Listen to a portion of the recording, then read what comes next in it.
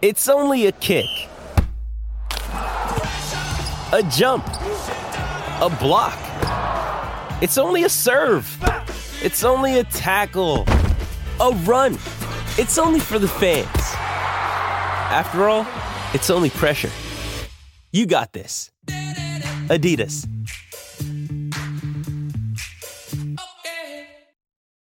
This episode is brought to you by Shopify. Whether you're selling a little or a lot, Shopify helps you do your thing, however you cha-ching. From the launch your online shop stage, all the way to the we just hit 1 million orders stage. No matter what stage you're in, Shopify's there to help you grow. Sign up for a $1 per month trial period at shopify.com/special offer, all lowercase. That's shopify.com/special offer. This is Bustin' Loose Baseball with Grant and Danny. Interviews, analytics, and analysis on everything baseball in the nation's capital. All right, let's go down a level. I want to talk about Yarlin Susana because we have not talked about him since I went and saw him in Fredericksburg. So he made his debut on, I think it was Wednesday night last week in Fredericksburg. He has pitched in the FCL and the Complex League for the Nats a couple times since they acquired him in the Juan Soto deal. But this was his first start in full season ball, and I was able to drive down 95. Took me about an hour and 30 minutes to go see the Fred Nats, and my goodness, was it worth it. So a couple of things. For those of you that don't remember, this is the 18-year-old who they acquired in the Soto deal, who is listed at 6'6" and 235. He looks like a massive big league starting pitcher. I would say he already looks like a big league starter, but there are very few big league starters that are as big as this guy. He is huge, and he's thick, and he's put together. I mean, it's NFL tackle kind of frame, legitimately. I mean, he's a really, really big human being as a teenager. It's the easiest velocity for triple digits that I've probably ever seen, in that most of the guys who throw over 100 miles an hour professionally, big leagues or minor leagues, most of them are relievers. It's max effort, and it looks that way. Like they're fighting, they're scratching, they're clawing, they're digging for everything they got, and they know they're only going to throw for an inning at a time, right? So they blow it out, yeah? And they're throwing 101, 102 miles an hour or whatever, maxed out. Yarlin Susana sits at 100 miles an hour. For the first 2 innings of his start in Fredericksburg, Danny, he sat at 101. When we say sit, that means what he's pitching, just about pitch to pitch, is 101 miles an hour. When we say pops or bumps, that is what he's topping out at, is another way to say that. He popped 103. It was the first time in my entire life that I have seen anyone throw a 103 mile an hour fastball. And it was legit. On the scoreboard in Fredericksburg, if you were there, you may have seen that it said 105 on his fastest pitch. The scoreboard was a little over a mile per hour hot, maybe 1 point something. I know this because I was sitting right behind the screen and I had the access by just looking over at some TrackMan data that one of the team people had that was there, and I was just kind of eavesdropping, hopefully, not being a pain in the butt, from a few seats away. But his fastest fastball was 103, and he touched 102 several times, and he was 101 is kind of where he was sitting. What blew me away, in addition to how hard he was throwing, because, again, I've never seen that before in my life, Danny. What do you think's the hardest fastball you've ever seen in person? If you had to rack your brain. You ever seen anyone throw 103? I've seen north of 100. Some random guys. Like, I was trying to remember it, actually. I think you've seen Chapman in person. Maybe you've seen 101. Yeah, I've seen Chapman in person. Duran from the Minnesota Twins, reliever, big nasty. You've seen him in person? Yeah. When would I have seen him? Though, did they play here? I know this is a terrible me trying to remember stuff, and I'm sure it's wildly entertaining. But yeah, the St. Louis Cardinals when they came, we didn't see Jordan Hicks, but we saw Helsey. Hicks. Yeah, so we didn't see Hicks. He was hurt when they came last time. 100. But Ryan Helsey, one of their relievers, throws north of 100. One guy that people listening may have seen do this would have been Felix Bautista, the Orioles' new closer. Yes, up 95 in Baltimore. That guy's filthy. Been to an Orioles game. He touched 103 this week. But I mean, we're talking about how many people on the planet do you think touch 103 right now? Less than 10? Significantly less than 10. 6, 7 guys. on Earth with on 7 billion on this people. Earth, right? I mean, it's like it's Hunter Green's doing it now until he gets a little wear and tear on his arm. Chapman isn't doing it anymore. I wonder what Green's fastest fastball this year is. I got it at 102 according to what I've looked up here. So he hasn't even touched. I mean, 103 is like it sounds funny to say 1 mile per hour, but that is its own group. Like that's a class. That kid at Tennessee, Ben Joyce touches 103. He supposedly got clocked closer to 105, didn't he? Yes. This year in a game. But again, what do all these guys have in common? Bautista, closer. Joyce, reliever. You mentioned the 2 guys with the Cardinals. This is a starting pitcher. Yeah. A starter who's doing this over a couple of innings and sustained his velocity at 101 for a few innings. Now, he did not sustain over 100 for all 5 over he didn't throw 5 innings, but the duration of the time that I saw him, he pitched parts of 4 innings, and his last fastball was around 95. I think he kind of took some off, but for the most part, he was down around 96, 97 at the end of the start. So he'll have to learn either how to sustain some of the velocity or just bring it down a little bit so that he has more in the tank as he goes on. I was really impressed that the A-ball hitters that he was facing were getting the barrel to it occasionally. The only run he gave up was on a solo homer. He threw 100, and it went out, I think, at 103 or 104. Can you imagine? Exit velo. But he gave up 6 hits, a lot of weaker contact in there, 3 strikeouts and a walk. But the last thing I want to say about Susana is the slider was inconsistent, I would say. He threw some really good ones, and that's what I saw, fastball, slider, change. He threw 1 changeup. May have thrown another, but there was one that I noticed, and it was, I've told you this already, sick. I mean, it was like even me, I'm not a scout. Like, I don't pretend to be a scout or anything, but you noticed that it was a changeup because it was slower, and it faded. It dropped.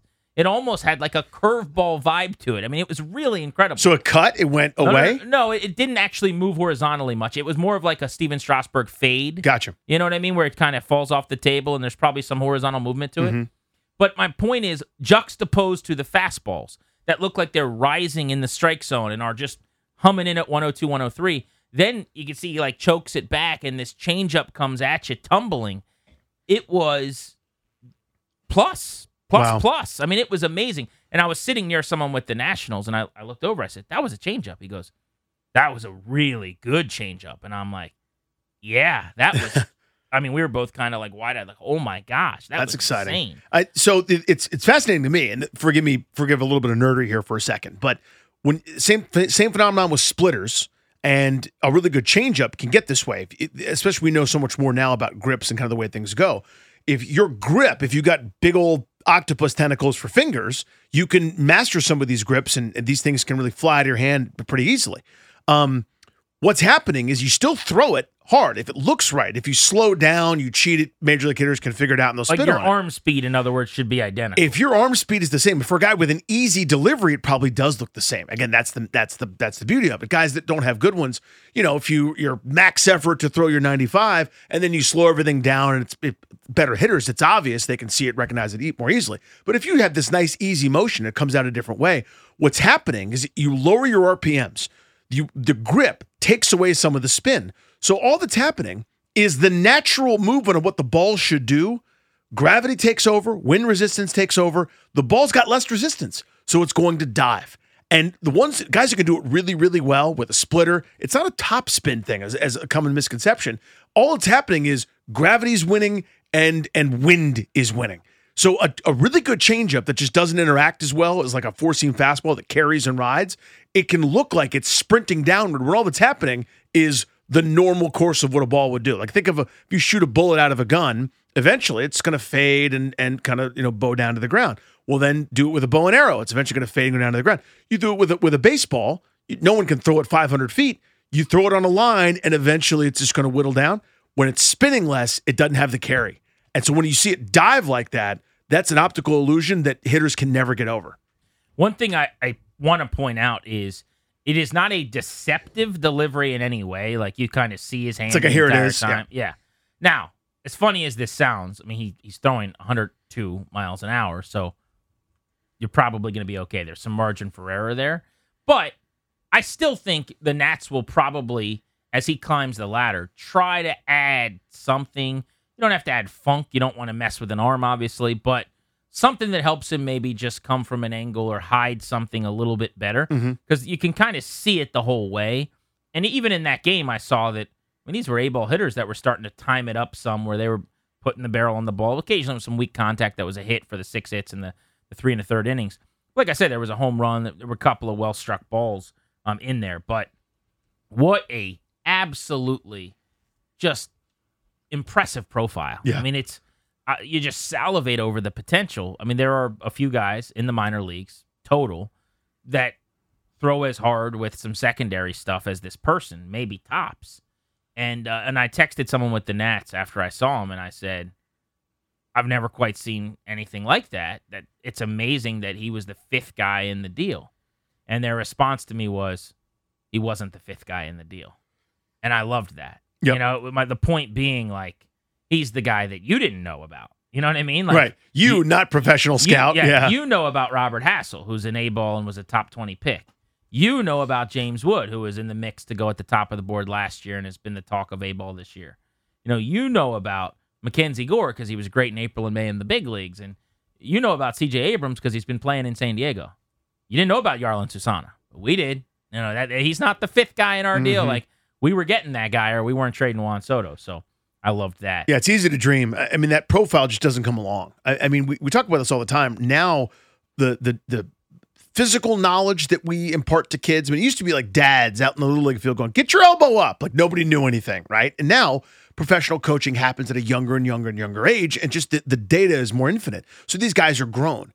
Every once in a while, though, a generation has a freak. There's some dudes that could play 100 years ago, could play 50 years ago, and could play today. If Ken Griffey Jr. was coming up, that guy would be a major leaguer and he'd be awesome.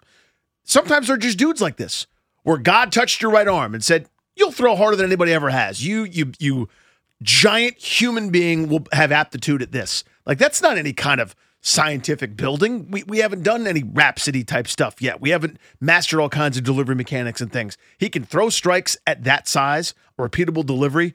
Scouts lose their minds hoping to find one of these guys every 30 years. And it's a lottery ticket. That's what it is, yeah. When you throw that hard, you're inevitably probably going to have some arm issue. And that's why you prioritize bats over arms generally at this point, knowing what we know. But, I mean, it's really impressive, and it's easy to dream on what he might be. Hey, it's Kaylee Cuoco for Priceline. Ready to go to your happy place for a happy price? Well, why didn't you say so? Just download the Priceline app right now and save up to 60% on hotels. So whether it's Cousin Kevin's Kazoo Concert in Kansas City, go Kevin, or Becky's Bachelorette Bash in Bermuda, you never have to miss a trip ever again. So download the Priceline app today. Your savings are waiting. Go to your happy place for a happy price. Go to your happy price, Priceline. But check him out. I mean, Fredericksburg's really good, by the way. They're making a playoff push. They're right now leading their division, and they got a chance to make the playoffs. And I think that's part of why they're keeping, like, Will Frizzell down there, who's hit 3 homers, one off a position player this weekend, who's just mashing, and everyone's thinking, he's 23, he should be an A-plus ball. But the fact is, I mean, his development is not overly critical to the org. I think they maybe view him more as an org guy, so you keep him in Fredericksburg and try to win those games and help yourself have the best chance to make the playoffs for the prospects that really matter. Like James Wood, by the way, who I saw that night again. And my God, I mean, James Wood looks like he should be playing small forward for the Phoenix Suns or something. He is so athletic and so big. He's just so huge. And I thought he was kind of thicker than he is. He's 6'7", and he's kind of lanky's not the right word, but I mean, he's going to add weight and muscle and fill out his frame. I posted a video on Instagram. You could go check out. Grant H. Paulson is my Instagram, Grant H. Paulson.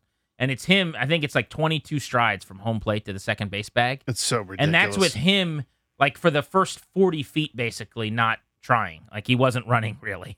And it was like, oh, this is a single. And so he's just kind of trotting down to first, and then he sees that he's got a chance to turn a true single into a hustle double, and he loses his helmet, Bryce Harper style, and slides in safe.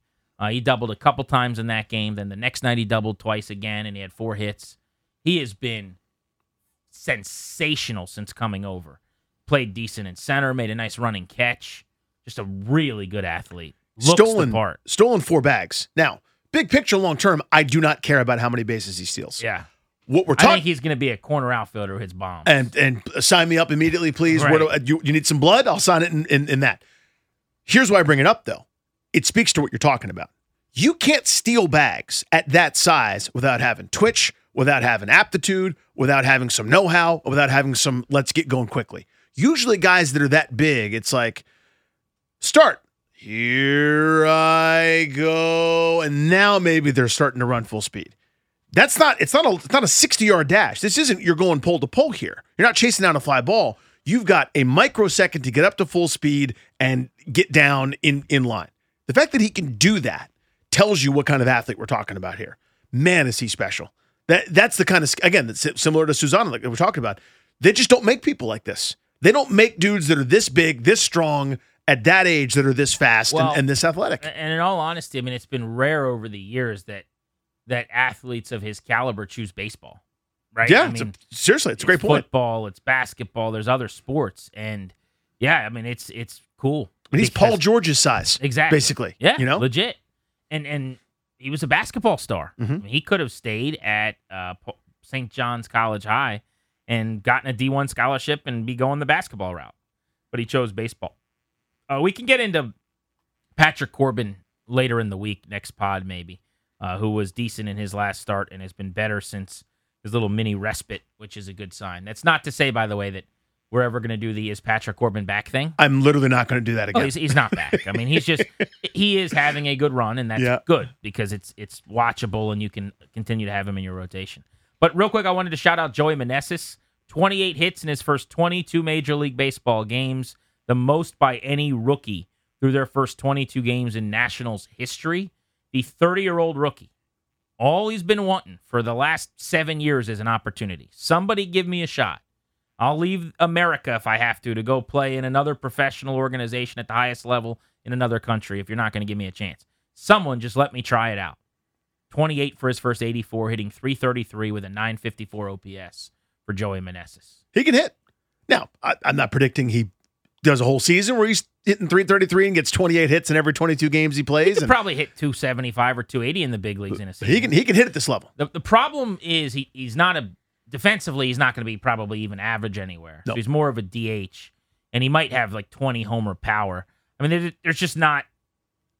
I don't know what the upside is there, but we don't need to debate that now. It's a cool story. Yeah, it reminds me of Yadiel Hernandez a couple years ago, where you go, I know this isn't that exciting. The ceiling isn't really that high, but every time this guy plays, he seems to put the barrel in the baseball, and that's kind of the point. That's kind of what we're looking for here, short of a better option. There aren't many better options right now. You could do a lot worse than have that guy in your lineup most days because he's going to put bat on ball. He absolutely will. All right, let's bring in producer Darius. Somebody said something nice about us, I was told. So we're going to read their comment and shout them out. Who is it? Who said it? Gotta love when somebody says something nice. We have a 5-star review here, gentlemen. Let's go. That's the most stars you can have. That's the most you can have from Mo Patios. Mo. And let's chant for Mo. All right. Mo Patios. Mo Patios. What? Mo Patios. There's no way we're saying his name right. That's the best Mo Patios. part. Mo. Let's try that one just in case. Mo Patios. Mo Patios. And we'll try one more just in case. Mo Patios. Mo Patios. Mo Patios. That's what happens. We'll more chant potatoes. Your name. That's what you have to do. Mo says a must listen. Let's go. For any serious fan of DC baseball. Thank you, Mo. Appreciate Mo. it. We thank you, Mo. And in case his name is Potatoes. Mo Potatoes. Mo Potatoes. Now I'm hungry all of a sudden. I would love some potatoes. That'd be great. We're doing it again on Thursday. It's Bustin' Loose Baseball. We love you all. You can follow us on Twitter at Grant H. Paulson at Funny Danny. I'm on Instagram at Grant H. Paulson. Danny is at Humorous Danny. Darius, shout out your handle. At _game836. Attaboy. Thanks for listening. Bustin' Loose Baseball. Back in just a couple of days.